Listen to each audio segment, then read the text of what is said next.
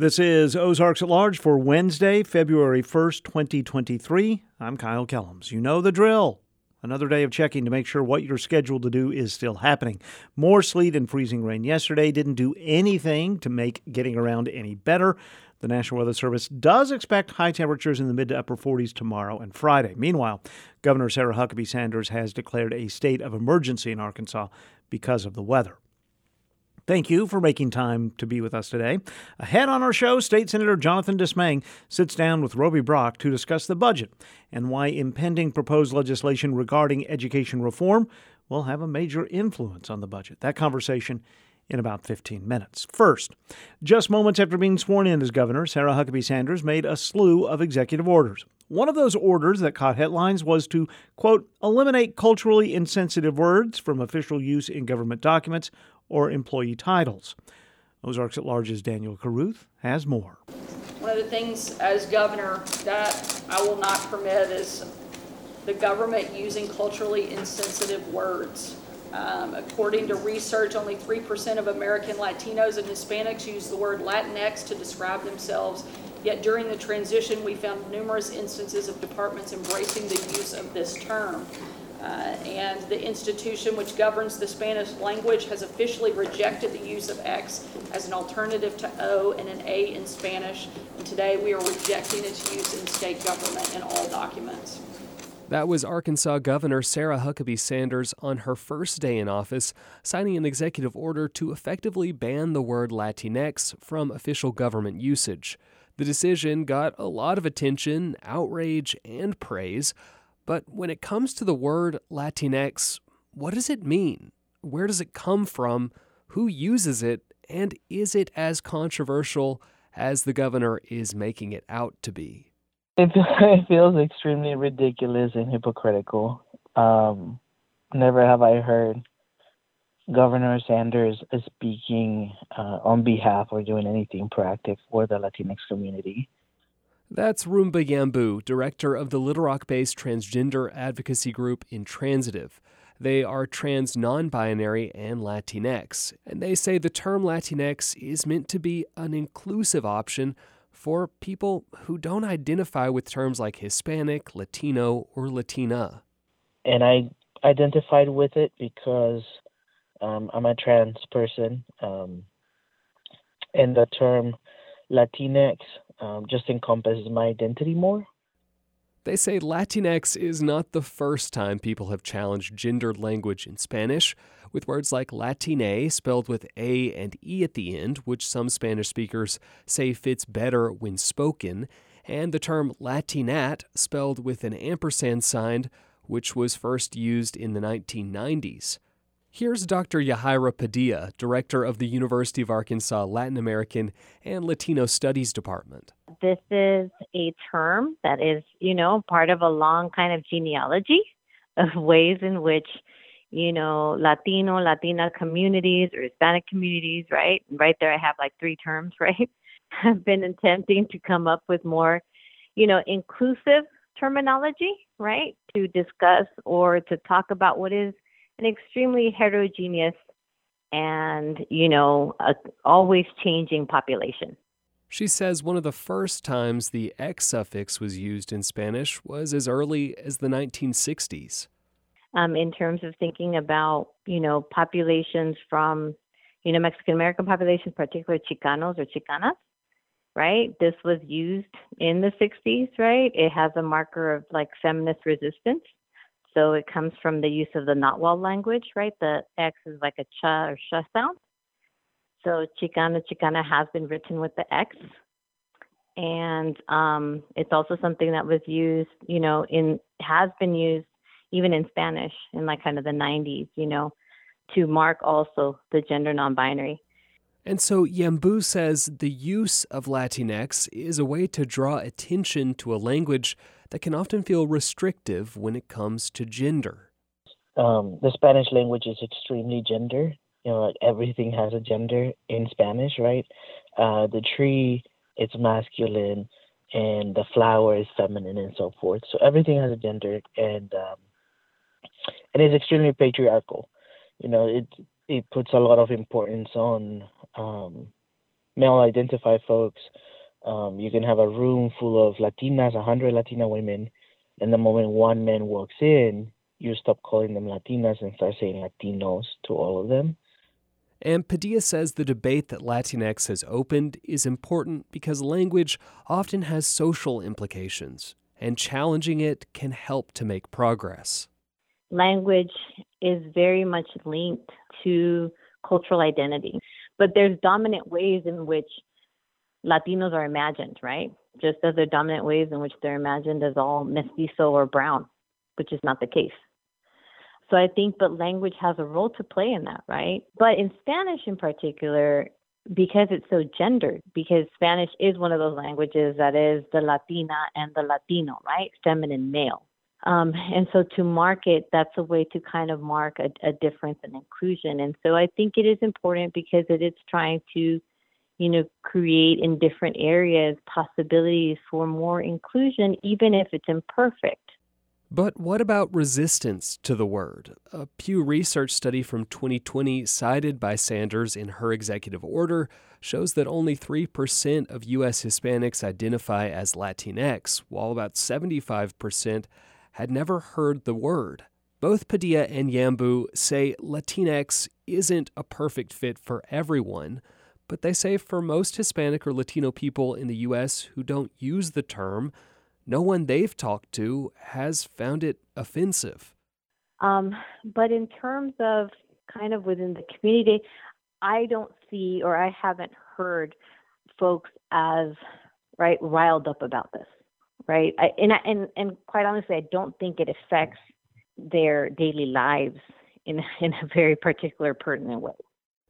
And Padilla says in the U.S., terms like Hispanic and Latino are umbrella terms that attempt to encapsulate many different people from disparate backgrounds, which she says doesn't always make sense for people who are labeled those terms. Latin Americans, they become Latinos when they come here, right? That is an ethnic term imposed on them, or Hispanic. That's not necessarily how they identify themselves nationally or regionally in Latin America. And some folks continue to identify not as Latinos, but I'm Mexicano, right? I'm, Nicaragüense. So there's those different distinctions.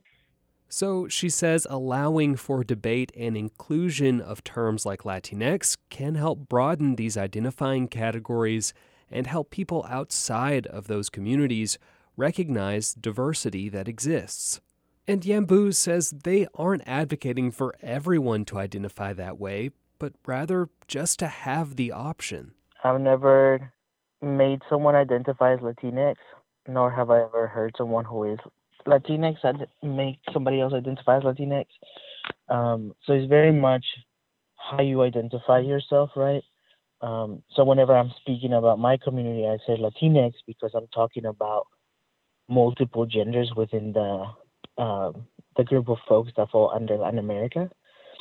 So that's why I would say, the Latinx community, right? I'm referring to all of these genders, not just one gender, by saying Latinos.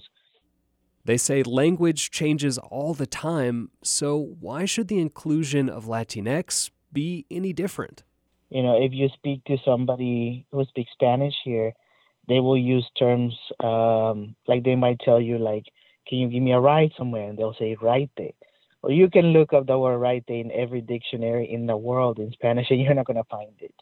But folks know what that is, troca. There's just all of these terms that we've adapted as a way to survive within the country and the mixture of the two languages. And everybody accepts it widely. Nobody's going around saying, hey, don't say raite when you need a ride, or don't say troca when you're talking about pickup truck, because you're destroying culture. Nobody says that, Folks just naturally adapt to it. Some use it, some don't. So I feel like Latinx is the same way. And Padilla points out Latinx is not a trend, and any attempts to stop its usage aren't likely to work. The term exists in the Oxford English Dictionary. It was put in there in 2015.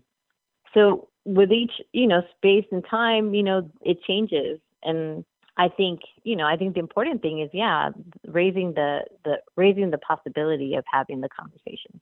That moves the needle. And when it comes to Governor Sanders' executive order, Yambu says it feels more like an attack on transgender people than an attempt to respect a culture. And when you look at the latest data among trans folks in Arkansas, the largest population of trans people in Arkansas are Latinx folks. So whenever you have representatives and a governor that is pushing and spearheading campaigns around criminalizing and exterminating trans people, and then you have her randomly come out and also try to ban this word that is very specific primarily to trans folks who are Latinx and gender nonconforming folks.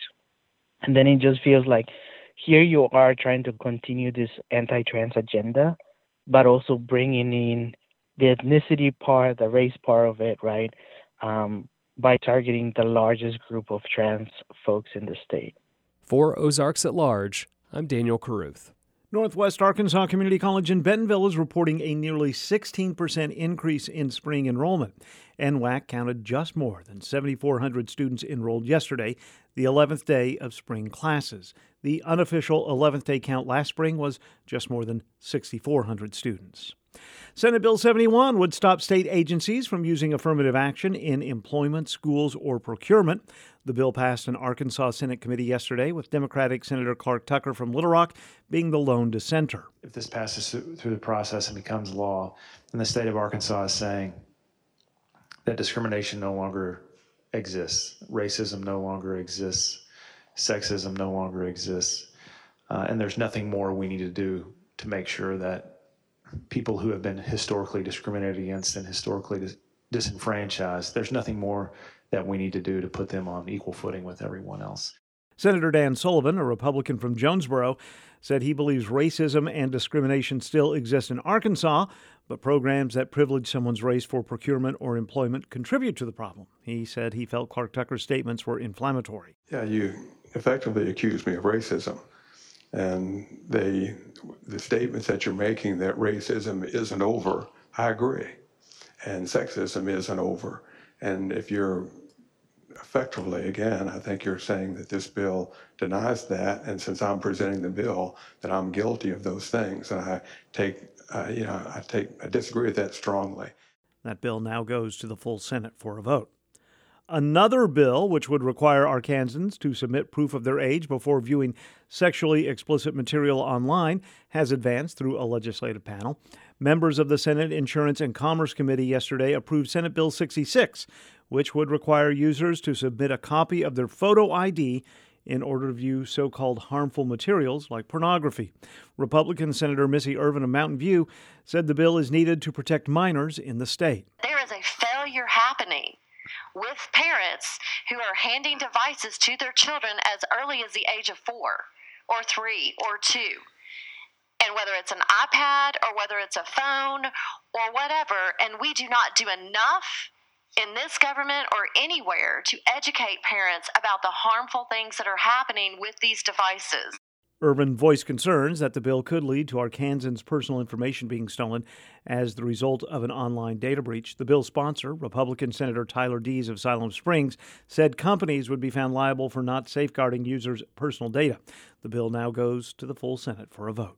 And more legislative news just ahead. Roby Brock will sit down with State Senator Jonathan Dismang, the chair of the Joint Budget Committee.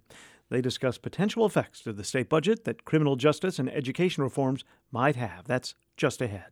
Frost Fest returns to the Washington County Fairgrounds February 4th from 2 to 7 p.m.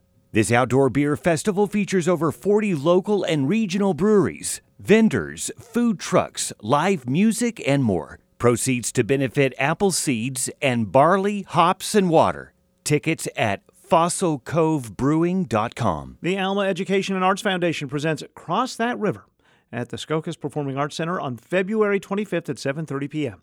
Cross That River is based on real history in which black cowboys lived and helped settle the West, and takes audiences on a musical journey into why Black Lives Matter. Tickets available at 479-632-2129 or at skokaspac.org. Later today on Ozarks at Large, Pastor Clint Schnekloth is back to begin a series of book recommendations for winter. And for his first suggestion, he literally didn't have to look too far, just past the pulpit. A number of the people in our congregation are also professors at the University of Arkansas. It just so happened that this year, 3 of them all published books in the same year. Pastor Clint Schnekloth brings us conversation about those books in our second half hour. On the next episode of Resilient Black Women, Joy guides us through a meditation for the new year. It's an opportunity to slow down, to check in with your body, and to remind yourself all you have to do is take it one day at a time. All you need is your breath and your body. Your past self is proud of how far you have come. And your future self is in awe of who you will be. You can use this 20-minute meditation anytime you're feeling overwhelmed, overworked, or just need to take some time for yourself. A meditation for the new year on the next Resilient Black Women podcast, available for free at KUAF.com and anywhere you get your podcasts. This is a Wednesday, Ozarks at Large. I'm Kyle Kellums. Almost every other Wednesday, we hear an excerpt from the new episode of Undisciplined, the podcast produced at KUAF in conjunction with the University of Arkansas's Department of African and African American Studies. This week, we're sharing that excerpt with you tomorrow at noon and 7 p.m. on our Thursday edition of Ozarks at Large. At the state capitol, one of the biggest responsibilities for lawmakers is settling on a budget, one that constitutionally has to be balanced. Much of the heavy lifting for the budget is waiting for details connected to 3 major proposals: education reform, criminal justice reform, and tax cuts. We haven't seen those proposals just yet.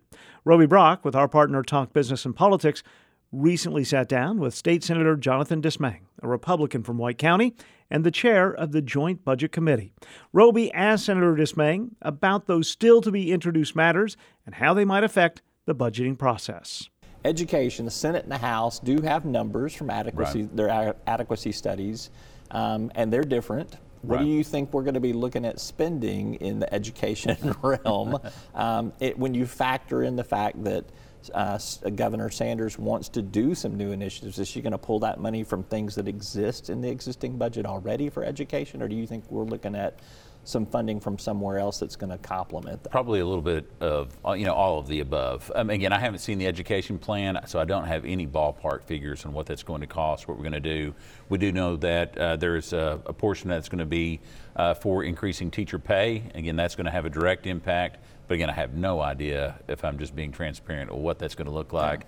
And that's why you see me being hesitant in regards to the budget. What about on some of the, and look, I think this whole interview is going to be a hesitancy about specifics here, but the budget is such a big piece of what gets done up there, and a lot of these policy measures that are being discussed are going to have some big price tags. That's right. So let's move to prison reform, sentencing reform. If I were to factor in what everybody is talking about, 5,000 new prison beds, is that where you're going with some stuff? But that's not going to have any impact currently on what we're doing, and I don't think it'll be 5,000. I mean, I've heard that rolled back to 3,000 to 3,500 and even 1,500. So again, until we get that package out and we know what we're going to need to do in regards to parole reform, I'm not sure we know the number of beds.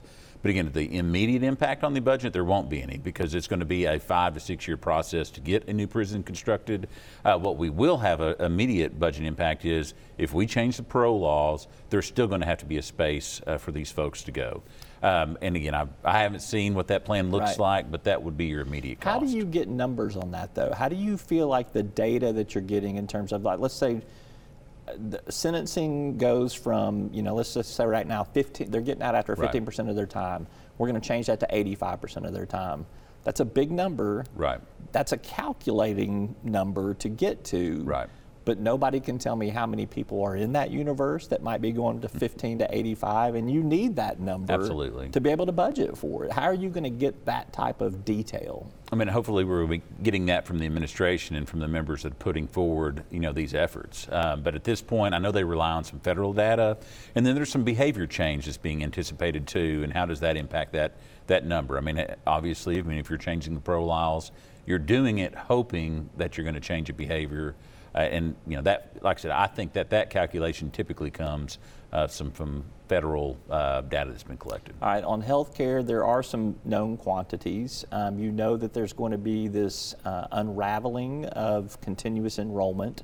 Right. That's going to stop sometime in the first quarter to half of this year, more than likely. That's a big number too, and we're going to lose some federal matching dollars as a result of that. Do you feel like you got a good calculus on what that is right now? No, not at this point. And because mainly we've been waiting, we've said for a while now that that's about to unravel, and it's still yet to unravel. So, who's packaged up into that and what that looks like, we do not know. We do know we have good reserves in place. And so we'll be able to withstand some of the change on the immediate, and then as this administration works toward, what is the long-term plan? Right. I've been in some of those budget hearings, though, and you have asked administration officials in the previous administration, for sure. Maybe, I don't know if you have in the current one, but there's obviously some overlap there. That's right. They've given you, have they answered the questions that you've asked so far about where that, how much of that federal money is out there and waiting, and what we may be looking at having to pick up on the state tab? Not at this point. Not at this point. All right. When are you going to get angry about that? I don't get angry. When are you going to get adamant about that? Right. No, we're going to start pushing things. I mean, we have to, because we're going to get at a point, even in this administration, and one of the things we'd be waiting on is what does their balanced budget look like? Of course, the legislative branch is going to want to have a say in the final outcome of that, but we'll have a better idea of what's happening, what they're seeing, what they're expecting, what they're telling their secretaries when we get that balanced budget. All right, Medicaid expansion is the other kind of critical component of this. Right now, the feds pick up 90% of the tab on everything that falls into that Medicaid expansion program right there.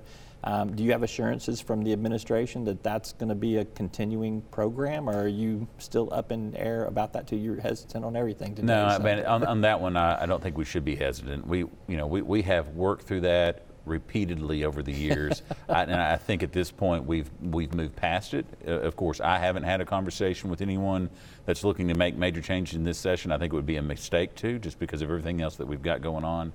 But again, I would be shocked if that's something that we want to push in the midst of these other big three items that we're trying to continue with. Which is many new members as there are, both in the Senate and the House. I want to say there's 47 maybe new members out of the 135 legislature.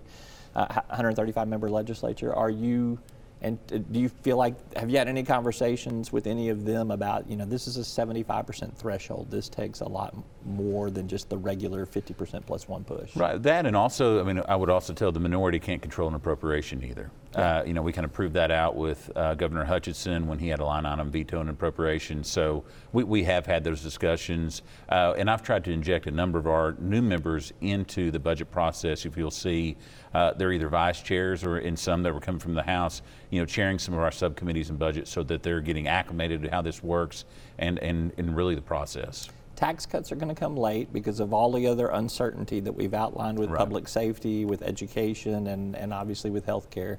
Do you think there's still going to be room in this budget to do some sort of meaningful tax cut? I do, but I think it'll be tied to triggers, making sure that we don't have to tap into, for instance, our catastrophic reserve fund. And so I think you'll see that built. I know that you're going to see that built into the budget. I think one of the questions Who's going to make sure that happens? Well, are you kind of like the guy that's in charge of that or something? Well, yeah, we're working through that drafting now. While it may come later into the session when we have a little bit more certainty, not just about this budget but also the economy, I think it's still appropriate to be in the drafting phase.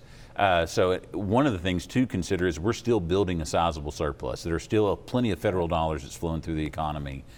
Do we need to look at trying to slow that down by advancing, for instance, a tax cut to the first of this actual calendar year? And that's some of the considerations that may be made. And at this point, I think it's something that we should be doing. Anything that's kind of on your pet project list of of potential tax reform? As far as me in particular, I'm going to focus on individual income taxes. I do believe that we should do some more for historical type tax credits, and so I'll be looking at that. Film industry also, in my mind, those items are tax credits or incentives that help stimulate business in the economy, help bring people to Arkansas, and are really revenue neutral. We need to put to the forefront, and we can start moving some of those items. All right, I got under 2 minutes left. I'm going to take you off the budget hot seat, but I'm going to put you on a different hot seat now. So you're a big supporter of some of the education reform that Governor Sanders is pushing. I want you to explain to viewers how a potential, I'm going to call it a voucher system and call it parental rights or choice, whatever you want to do. How does the voucher system work? I don't think it takes any more money out of the actual education budget, but it moves money within school districts potentially. If we do this follow the student kind of model. Well, and one of the things that most of us are waiting on, I think most all of us, except for maybe the sponsors, is what does that vehicle look like? Currently we have a scholarship type program that utilizes tax credits. Do we continue with that, model, or again, to you, more just strictly a voucher that gets to follow the kids? I haven't seen it. I'm very, very interested, as you said. What do you want? At this point, I just think we need to be. It's not my wheelhouse in some ways. It is and it's not. We're what I did was a small step. This is going to be looking to be making a huge step, is what I think. So I just want to make sure that what we're doing is sustainable, that it's actually going to be able to get kids in the situation that they need to be in, that parents are able to make those decisions, and again, place their kids in the best environment so they have the most likely to be successful. State Senator Jonathan Dismaying is a Republican from White County and the chair of the Joint Budget Committee of the Arkansas Legislature. He talked with Roby Brock from our partner, Talk Business and Politics. You can find other legislative-related interviews from Roby's TV programs, Talk Business and Politics and Capitol View at talkbusiness.net.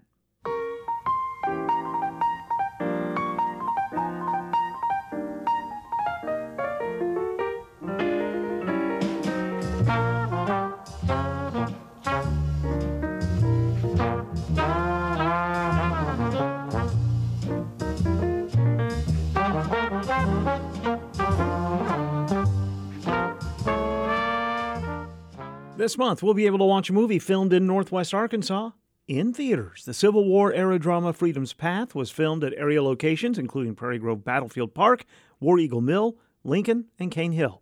Carrie and Blake Elder of Fayetteville-based company Rock Hill Studios served as executive producers on the film, and Rock Hill was also involved in filming the new movie. Most of the filming took place in October and November 2019.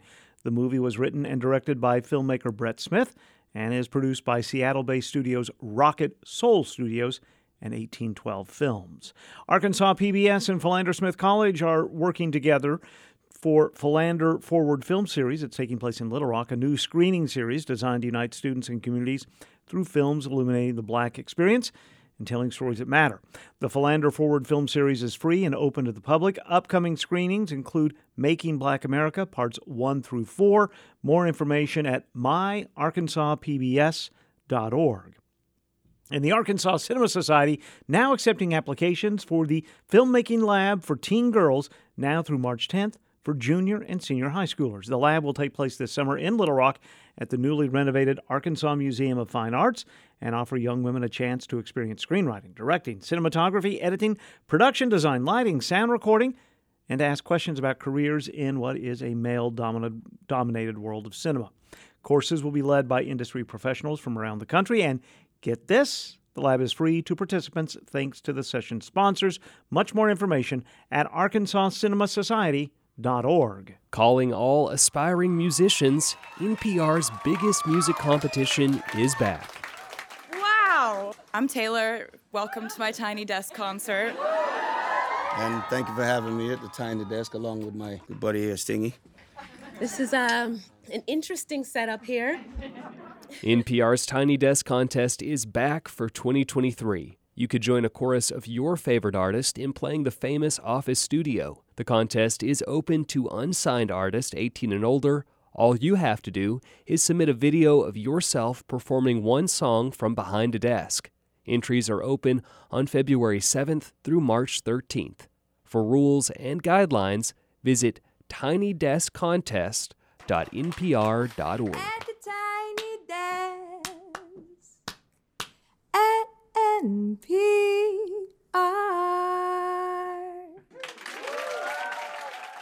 This is Ozarks at Large. I am in the Anthony and Susan Hoy News studio. With me is Anthony Ball, who is program director with Music Moves, and Chaddy Platt, who is a board member of Fayetteville Mardi Gras and a former KUAF employee. Former KUAF membership director. That's right. We didn't have these sweet digs back then. We're all here to talk about Mardi Gras. And Chaddy, let me start with you. The Mardi Gras Celebration of Fayetteville is back, and I say back because I think it's been 2 years since we've had it. 2-year hiatus due to COVID, and you are a former Grand Marshal, Kyle Kelloms. One of my favorite days ever. Yes. I got to throw candy and stand up in the back of a convertible. It's a rough job, isn't it? It is, and wear this gold robe. And, yeah, it was a lot of fun. Yeah, it was great having you. This is the 30th anniversary? 30th anniversary of Fayetteville Mardi Gras.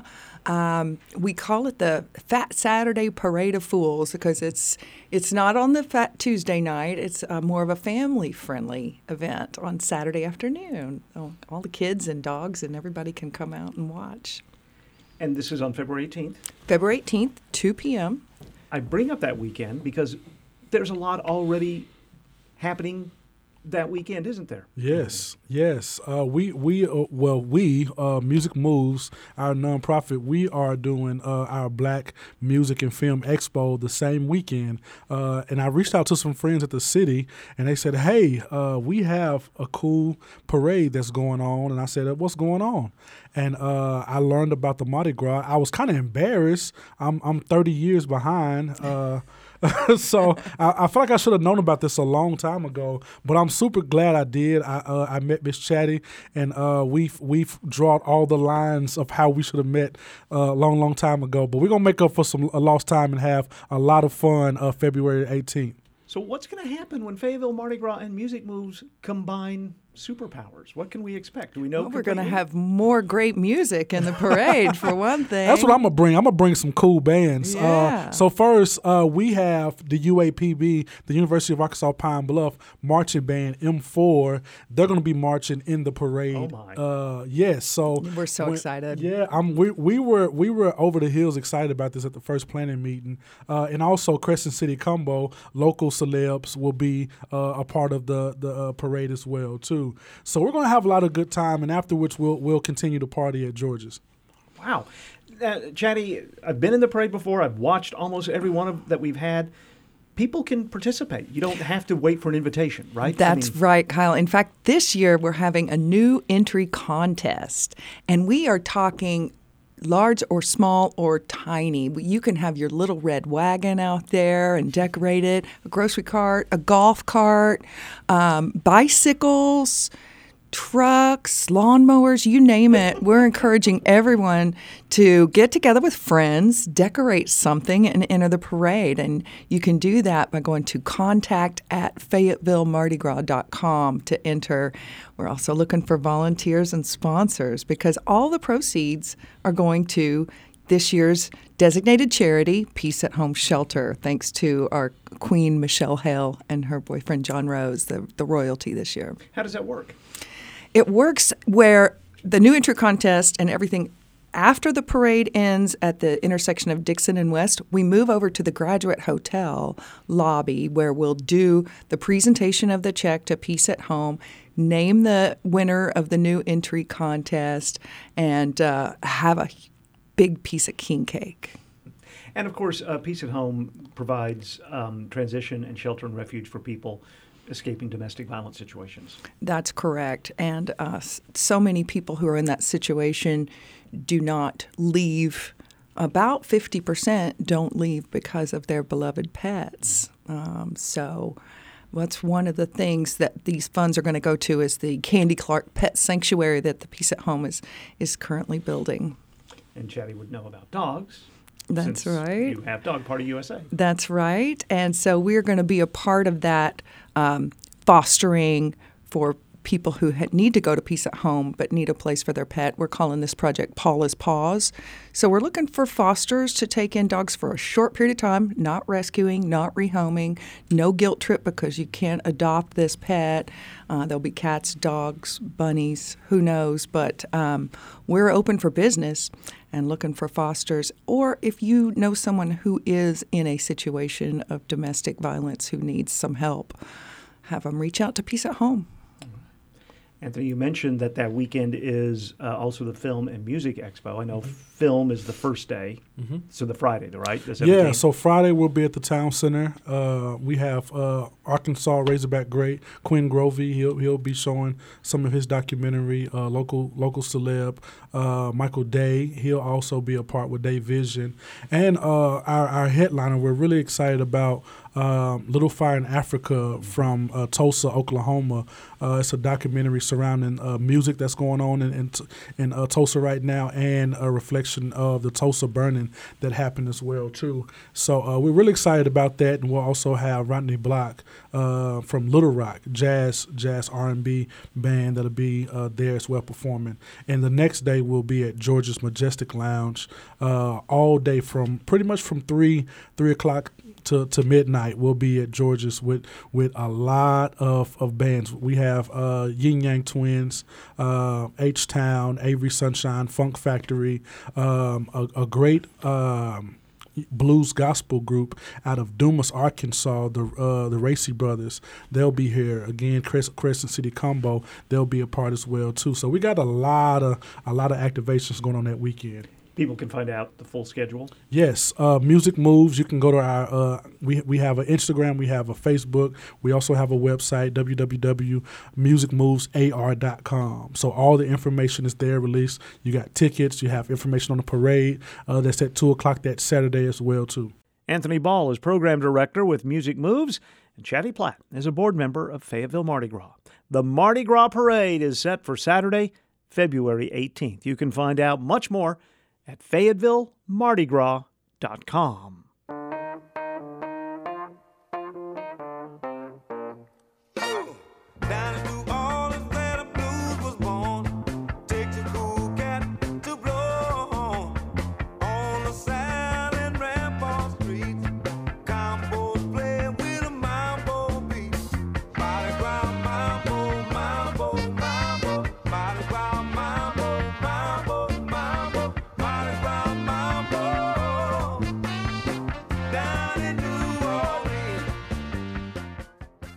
This is Ozarks at Large. With me in the Anthony and Susan Oy News Studio, Pastor Clint Schnekloth, who's lead pastor for Good Shepherd Lutheran Church in Fayetteville. Welcome back. Thanks. It's so great to be here. Quarterly, we talk about book recommendations that you bring us, and the quarters are more or less in conjunction with the seasons.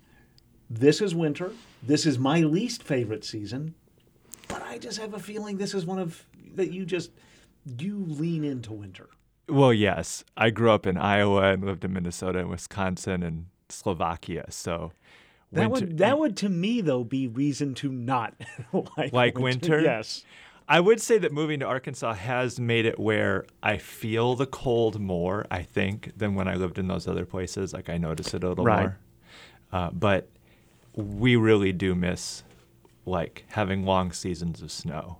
That's the one thing we probably truly miss about living in Arkansas, and I bet that you don't miss that at all. Well, I've never experienced that, but I can't imagine why anyone would miss it. But to each their own. Let me ask you this about the first recommendation of books you're going to make for winter. Does winter influence what we're going to be talking about over the next few weeks? Not exactly. I don't know, maybe, I guess, in the sense that all three of these books, so to just put it in context, a number of the people in our congregation are also professors at the University of Arkansas. It just so happened that this year, 3 of them all published books in the same year, which is not always the case. You know what I mean? Because it takes a while to put the book together. I think any church could be pretty proud that absolutely 3 members would come out with books in the same year. And so I guess the only way that I could try to make a connection between winter and that is you typically have to take certain amounts of sabbaticals and other retreat to get that kind of work done. I appreciate the work you just did to get there. I do. So our first collection of winter suggestions are all from U of A professors? That's right. And members of your congregation? Yes. Now, none of them are published by the University of Arkansas Press, which that's also not unusual because every press has its, but they are all out of university presses, which I think is kind of fun too. You know, like more and more I've been loving how these university presses, small presses, have continued in an era when so much media has transitioned, and these are like when you hold them in your hand, they are nicely crafted volumes. Right. And humorously, I don't have any of them with me. Because I loan them all out. They're kind of fun to hold, and I wanted people to be able to read them. And university press books are not cheap. No, because they're small batch. Right. And the U of A or the university presses have to make a living. It's like going to the cheese shop. You exactly. know, if you want good cheese. Right. Well, let's. What's our first slice? Okay, so I'll start with, since we were already talking about kind of media, I'll start with this one that's an edited volume, Remediating Region, New Media and the U.S. South, edited by 3 academics, Gina Kazan, Stephanie Roundtree, and then the member from Good Shepherd, Lisa Henriksen. And what it is it's a collection of essays at the intersection of media, ecology, and regional studies, specifically regional studies of the South. To give you an example of that, in case people aren't really familiar with either of those things, one of the essays that I loved the most in this book was an essay about shape note singing, which I'd heard of, and I've even seen it performed. Like last summer when we were in Maine, we just happened to go into a park and there was a group in a gazebo, right, and they were doing shape note singing. I don't know if it still happens, but Shiloh Museum of Ozark History has hosted regular shape note sessions. Yes, and that one Presbyterian church on the west side of town, the historic one, right, I think also hosts some sessions of this too. Well, what the author does in that essay is first does a really great job of introducing the reader to what shape note singing is and how it's different. The basic thing is that each note has a different shape so that you know which pitch you're supposed to sing based on what the shape of the note is, right? Which made it easier for the average make it easier for singer to read and then sing along. But then makes the argument in the essay, which I just found fascinating, that it was a kind of a democratizing move. If you think about the way song is within the Christian tradition anyway, many traditions it would have been like, say, only the priest who chanted the liturgy up front and would know how to do the liturgy and sing it. And then there was a bit more of a community move that took place, like say during the Reformation. This is why Lutherans are famous for choral singing, because you had a group that would sing, a community, and you would write the hymns so that the community might sing it. But there was a literacy component there, and still a sense of like there's a leader or a group of leaders or something like that. Well, what shape note singing did is it flipped it all completely around. This is the argument the author makes, so that the singing isn't actually for those who are hearing it, but for the people singing it themselves. And so it involved how you sit. You sit in this square facing each other instead of facing the congregation that you're performing for. And then the resource that's printed is like designed so that if somebody had a very wide range of literacy levels can still learn how to read it and sing it. So that's where you get the connection between the region, the popularization of this format, in an area where maybe people didn't have, like maybe the Ozarks couldn't get a high-end priest to come in and lead their song, and so it was more arising from the people. And the name of that book? That book was Remediating Region. All right, let's go to the second one by a U of A professor. Okay, now this one has the longest subtitle, no. All academic books have long subtitles. But this one's Erica Almenara, the language of the in-between, travestis, post-hegemony, and writing in contemporary Chile and Peru. Okay, so travestis is the term within those countries for what we would say is a person who's trans. Okay. Right. And is that word accepted by? Yeah, okay. Yeah. It's a positive. The adopted. It maybe had originally, maybe like other words like queer, maybe had another sense, but it's now the use word. And what Erica does in this book is she's very interested in that culture. She's interested in the role that it plays within the culture of those countries. And she makes the argument, this is the basic thesis, which I just find fascinating, is that those countries needed that community of people as a foil to define more starkly its own sense of heteronormative nationalism. So as those countries were kind of like emerging and defining who they were, they needed this. They needed the quote other. Right. Yeah. And so she then goes in the course of the book to first make that point. This is a common structure for academic works, is you kind of lay out your thesis, make your argument, examining the academic literature, and then do a deep dive in the later chapters into reading specific pieces of literature that kind of illustrate the point.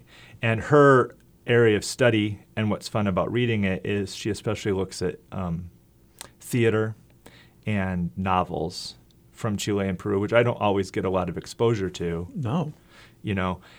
That's one of the reasons why I love reading academic books sometimes, is if I know that I'm not going to be able to read, say like the 4 novels that they're bringing up, I at least get this exposure through their reading of them. Right. That book has gotten a lot of attention at the university. She's hosted a couple of Zoom sessions. This is just a topic that I think is a real interest to people. And we'll just give you the main title, The Language of the In-Between. If you Google that, you'll find it. Mm-hmm. And finally? Okay, so then Words Made Flesh, Formations of the Post-Secular in British Romanticism by Sean Dempsey. Okay. Speaking of the long subtitles, right?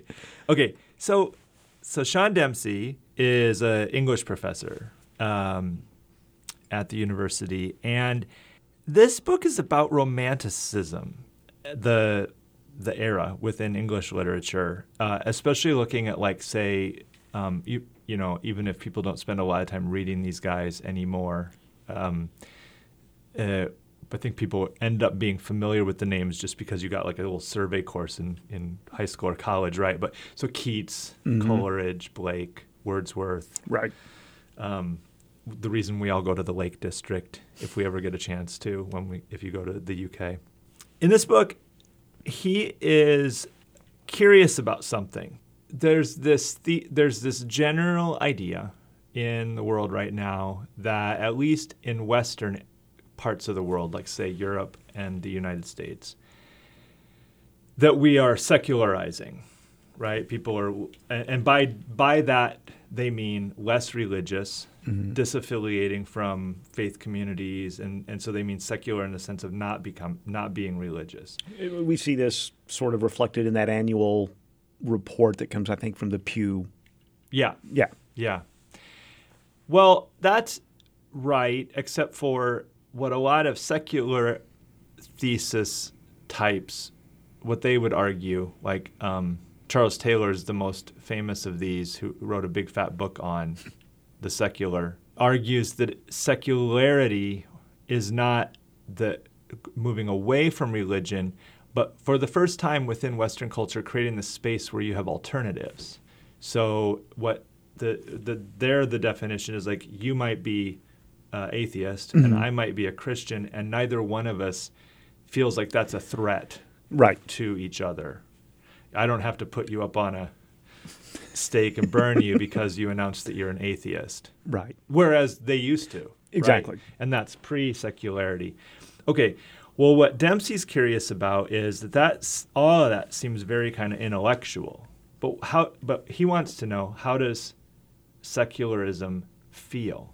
Which is different than, like, I don't believe that anymore, right? But how does it feel to move within a space that's secularizing, or to move into the secular yourself? Mm-hmm.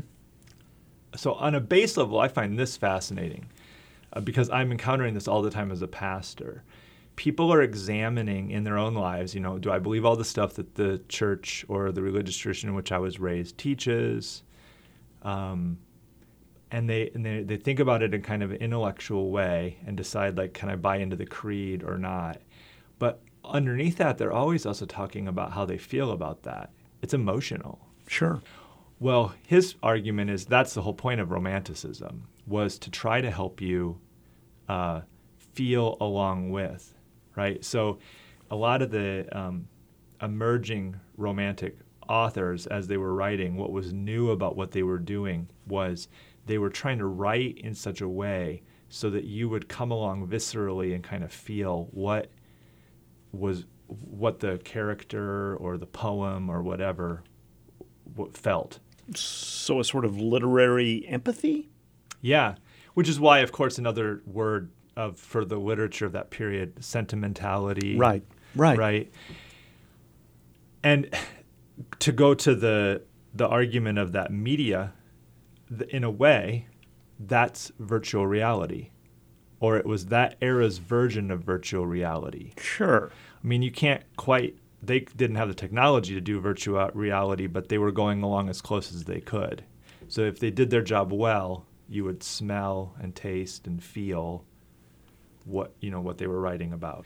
Well, this made me go back and start to be more open to Romanticism in that period, because honestly, it's not an era that I had spent as much time in, but now it's made me a lot more curious to go back and, kind of re-engage some of those texts. But then he's making the argument that also this is, in a way, a religious move.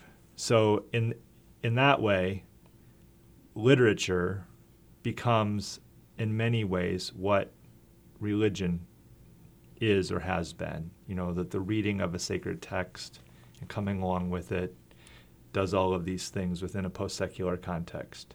Interesting. Which is why he gives it the title Words Made Flesh, and there's very, iconic, iconographic imagery on the front. It's a riff, of course, on Christian theology, that Jesus is the Word made flesh, or right. The Eucharist is spoken into being something else because of the words that are spoken over it, that kind of thing. The name of the book is Words Made Flesh, Formations of the Post-Secular in British Romanticism.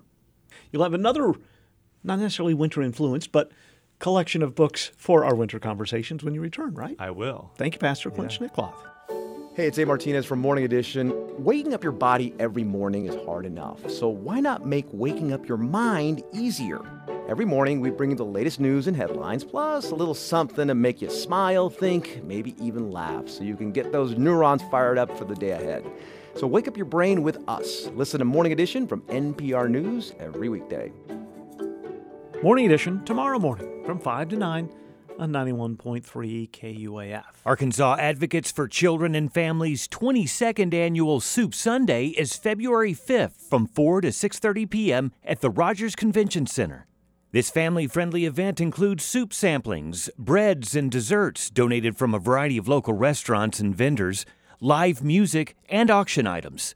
927-9800 or aradvocates.org for tickets. The Alma Education and Arts Foundation presents Cross That River at the Skokas Performing Arts Center February 25th at 7:30 p.m.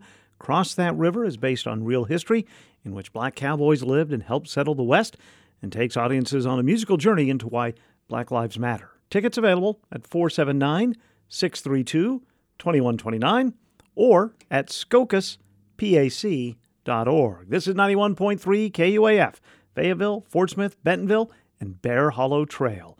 Contributors today included Daniel Caruth, Roby Brock, Pastor Clint Schnekloth, and the news staff at KUAR in Little Rock. I'm Kyle Kellums.